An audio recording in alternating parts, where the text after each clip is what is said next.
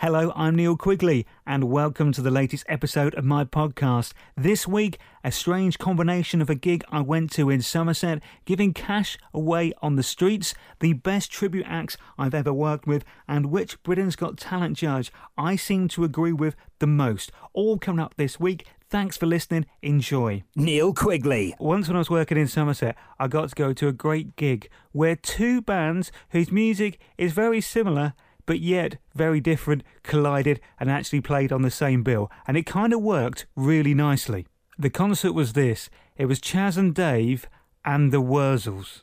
Being a Tottenham Hotspur fan, I have been aware and been a massive fan of Chas and Dave for years. My dad had a Chas and Dave's Greatest Hits album on vinyl when I was a kid, which I did used to play a lot, so I know all of their big, well-known songs. And of course, working in Somerset for 5 years, you cannot help but cross paths with the Wurzels. I had seen Chas and Dave perform live a few times before, and I'd seen the Wurzels perform a few times live as well. But to have them play both live on the same night in the same venue was an intriguing prospect.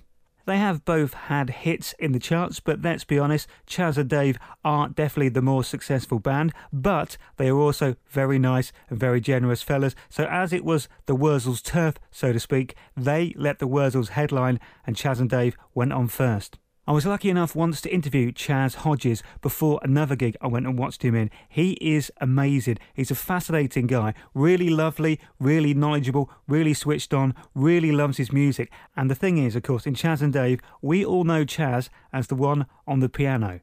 But in his early days as a musician, he wasn't on the piano. He used to play the bass and the guitar. And in his younger years, he ended up in a band touring the UK with Jerry Lee Lewis. And it was off stage during the downtime that Jerry Lee Lewis basically taught Chas Hodges how to play the piano and started firing his interest in that instrument. Bearing in mind, Chas and Dave is basically the piano, the bass and the drums. They do make and produce an amazing, fully rounded sound, and the drumming on some of their tracks is fantastic. Mickey Burt, who is the original drummer in Chas and Dave, is just fantastic. He's probably one of the best drummers of his generation. Absolutely amazing, some of the drum stuff on those songs. And the Wurzels are the Wurzels. Their cover versions of well-known songs, mostly from the 70s and 80s, are absolutely brilliant, and they are genius. There's some very clever, very funny lyrics, and the musicianship of the band is spot on. They are really, really good. It was a great night at the Westlands Leisure Complex in Yeovil, where I went and saw these two bands perform.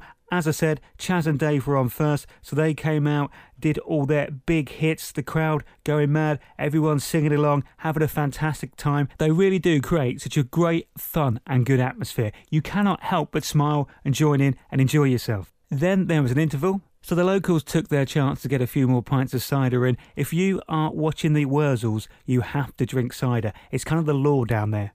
Wurzels came out second half and absolutely nailed it. They were fantastic. All their big songs performed absolutely perfectly, and a very willing and accepting crowd who knew every single word to every single song, and they were not scared to sing along and join in. It was a great night watching two very similar yet very different bands. Neil Quigley. When I first joined Ivell FM in Yeovil, the radio station was still quite new. It had only been going about 6 months. They were trying to make a bit of an impact in the area. They were the new radio station, the new guys, so therefore they had to try and get listeners from other already existing radio stations, some of which had been there for years and years. It was the first time Yeovil had had its own commercial radio station, so that was the big selling point. But for many years, Yeovil had been served by a big commercial station based in Taunton. And of course, BBC Somerset was well listened to in the area as well. As you could imagine, to try and get new listeners, there was lots of advertising, lots of promotions, and a lot of marketing and competitions to try and get people listening and give something back and reward the people who had decided to use us as their first and primary radio station. One of my first jobs as an Ivell FM presenter was to go out and help with this promotion.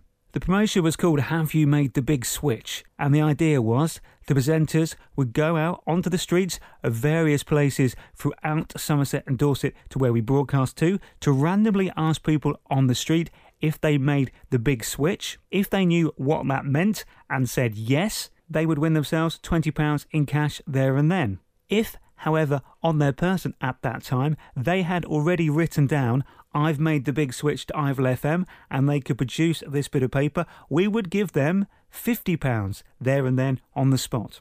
It was my turn to do some recordings and go out and give away some cash, so I headed off to Sherborne with my money and with my recording device. As it was sort of a covert operation, I obviously couldn't go out dressed in Ivor FM clothing, as that may give the game away a little bit. So I had to kind of go incognito, which is fine from that point of view. But the good thing about if you are wearing radio station branding, when you go and approach somebody in the street with a microphone, they generally have got an idea of where you're from and what you're doing. If you're just dressed normally and you're wandering around with a microphone, it does tend to unnerve people a little bit more, I found. I was a little bit worried, a little bit apprehensive as I headed down one of the streets, microphone in hand, just trying to decide who I was going to randomly stop and ask the big question to. To be fair, I needn't have worried. I should have had more faith in how well the radio station was already doing. The first person I randomly stopped and asked if they'd made the big switch said yes straight away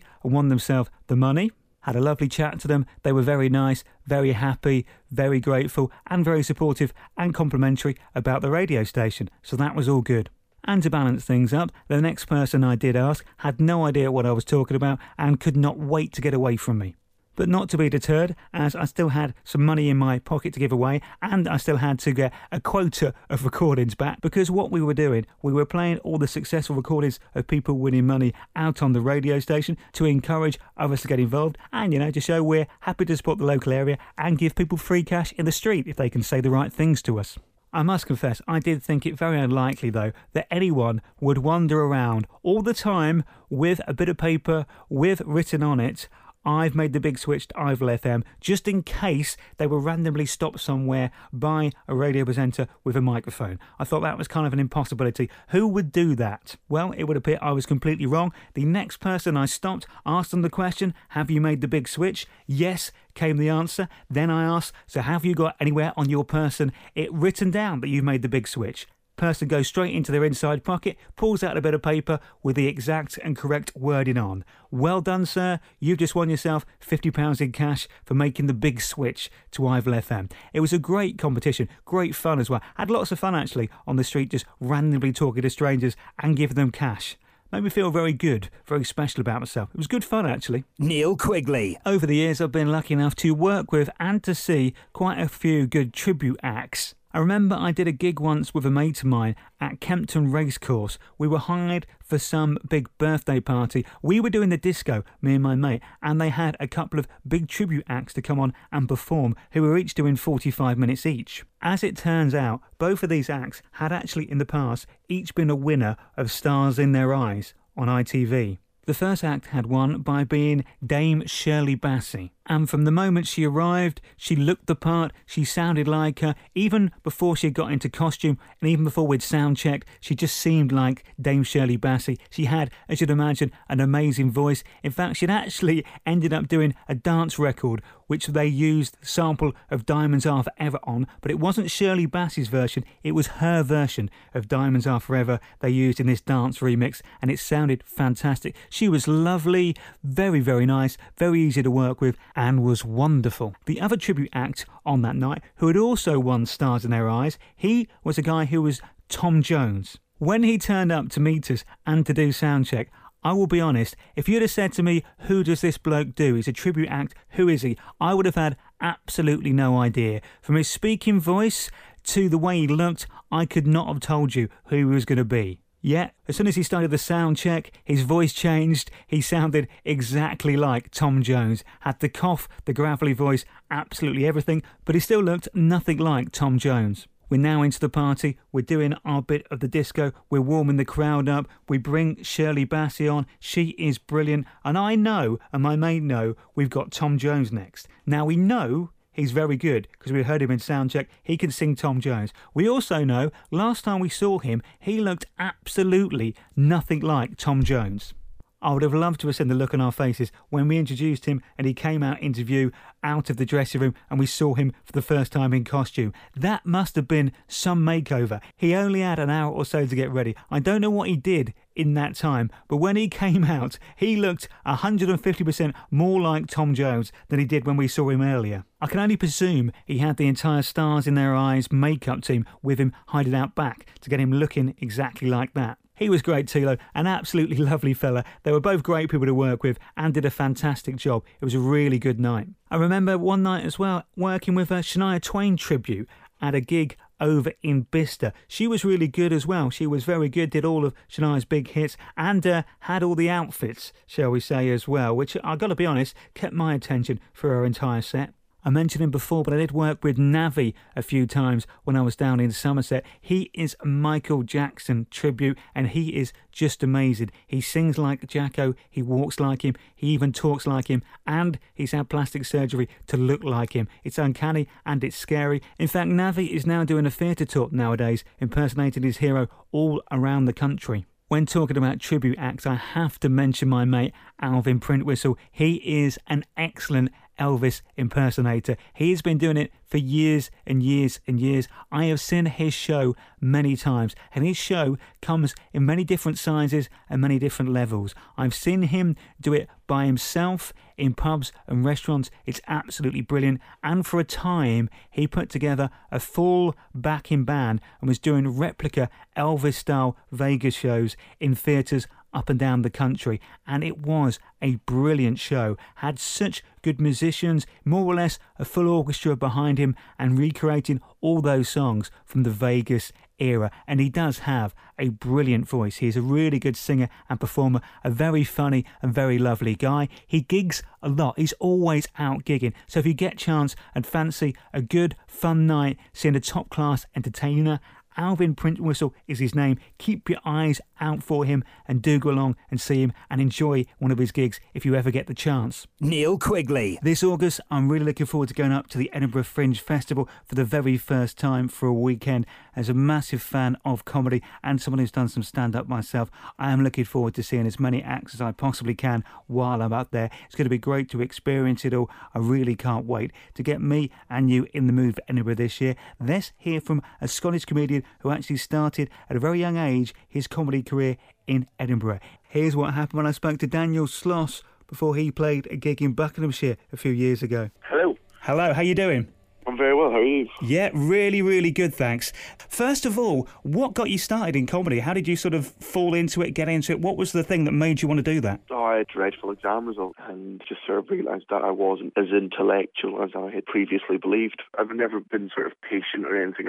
I knew I'd never be able to sort of sit down in an office job type thing, and I'd always been a huge fan of stand-up, so I just thought at one point, you know what, let's give that a go. How did you actually get started at such a young age? I started writing when I was 15, 16. I just sort of wanted to give it a go, just sort of try it, just to see how things went, really. And then I just sort of signed myself up to one of the gigs at the Stand Comedy Club in Edinburgh. They sort of gave me a date, and once it was in the diary, there was no avoiding it. It was definitely going to happen, so you're just staring down the barrel of a shotgun, hoping that nobody fires. What advice would you give to anyone who wanted to try stand-up comedy? What would you say to them? I'd do it. Like, my one bit of advice, book yourself in a gig, just because that way you can't not do it. I mean, lots of people say, oh, I've been writing for a while, I've been doing this, I've been doing that. You're not doing anything until you've put a deadline in. You can write, but until you've got some time where you are actually going to have to go up on stage, you can just pretend in the back of your head that you're going to do it, and that really, really gives you a kick up the butt just to sort of really get your head in the game and do it. The tour this time is called Joker. Yeah. Is there a sort of particular theme to it, or is it just sort of you talking about your life? What can we expect from the show, Milton Keynes? It's not going to change your life.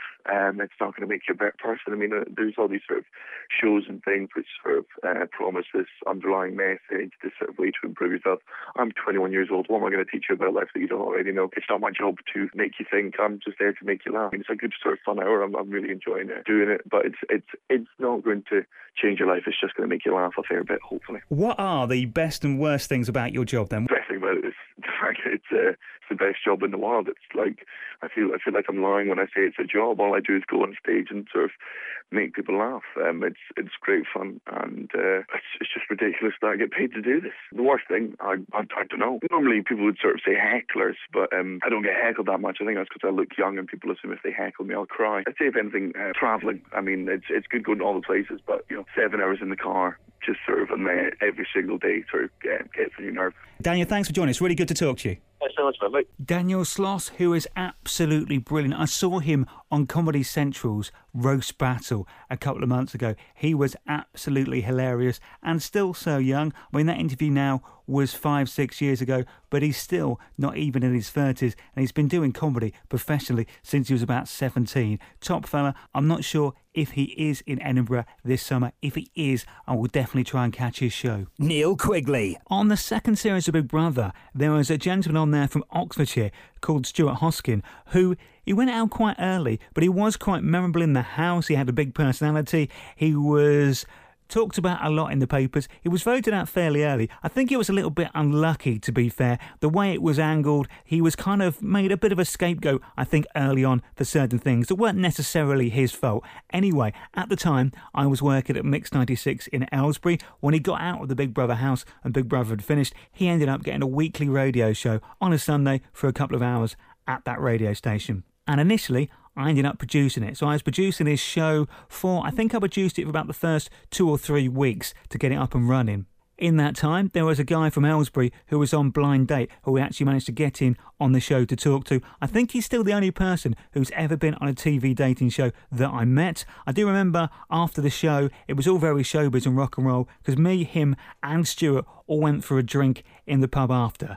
I do randomly bump into Stuart from time to time over the years, and a couple of years ago, a mate of mine and me went along to a birthday party he was throwing in Oxfordshire, which was brilliant. He had Rocky Okie there, who are the band who basically let you go up and sing with them. They can play a ridiculously big number of songs. You can pick which song you want to sing. You can go up and sing with the band. Karaoke with a band, Rocky Okie. They were fantastic. The party was brilliant. I hadn't actually seen him since the party. Then randomly, I was getting off the train in London the other week, and we actually both met at the door. So it was really nice. Managed to have a quick catch-up, a quick chat with each other as we were heading through the barriers at Marylebone Station. Nice to catch up with him. He's still nice and busy, still doing lots of various bits and pieces and having lots of fun. Neil Quigley. We've just seen another series of Britain's Got Talent come to an end. Well done to Lost Voice Guy, who was this year's winner. I thought he was brilliant. He's very funny, very clever, very good. Well done to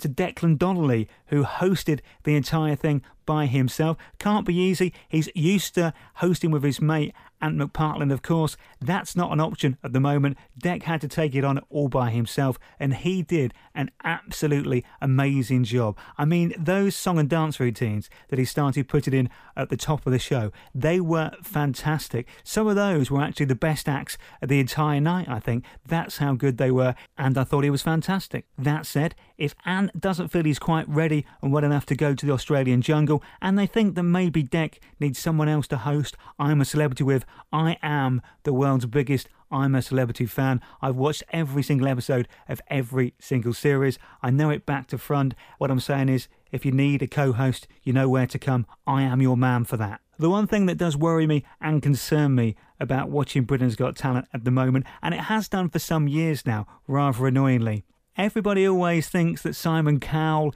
is too harsh, he's too unfair, he's too hard to please, and to a degree, I do see that, and it can be a bit grumpy and a bit weird and a bit awkward sometimes with some of the acts. But my issue, and the worrying thing for me is, I seem to agree with Simon Cowell more and more. More times than not, out of all the judges, I'll actually agree more with what Simon Cowell says than what anyone else says. And I actually think I'm quite a nice, upbeat, generous, positive person, but he does just sum up those acts very well sometimes, and it's not always great news, and sometimes it is a bit brutally honest, but if I'm honest, though I may not necessarily say those things out loud that he says, I'm often thinking them about the act. So yeah, he is probably the judge that I share the most opinions with, which is a scary thing to admit. Although I will say, I do get comedy and I do get jokes a lot better than he does. Every single joke, when there's a comedian on, Amanda Holden pretty much has to explain it to him,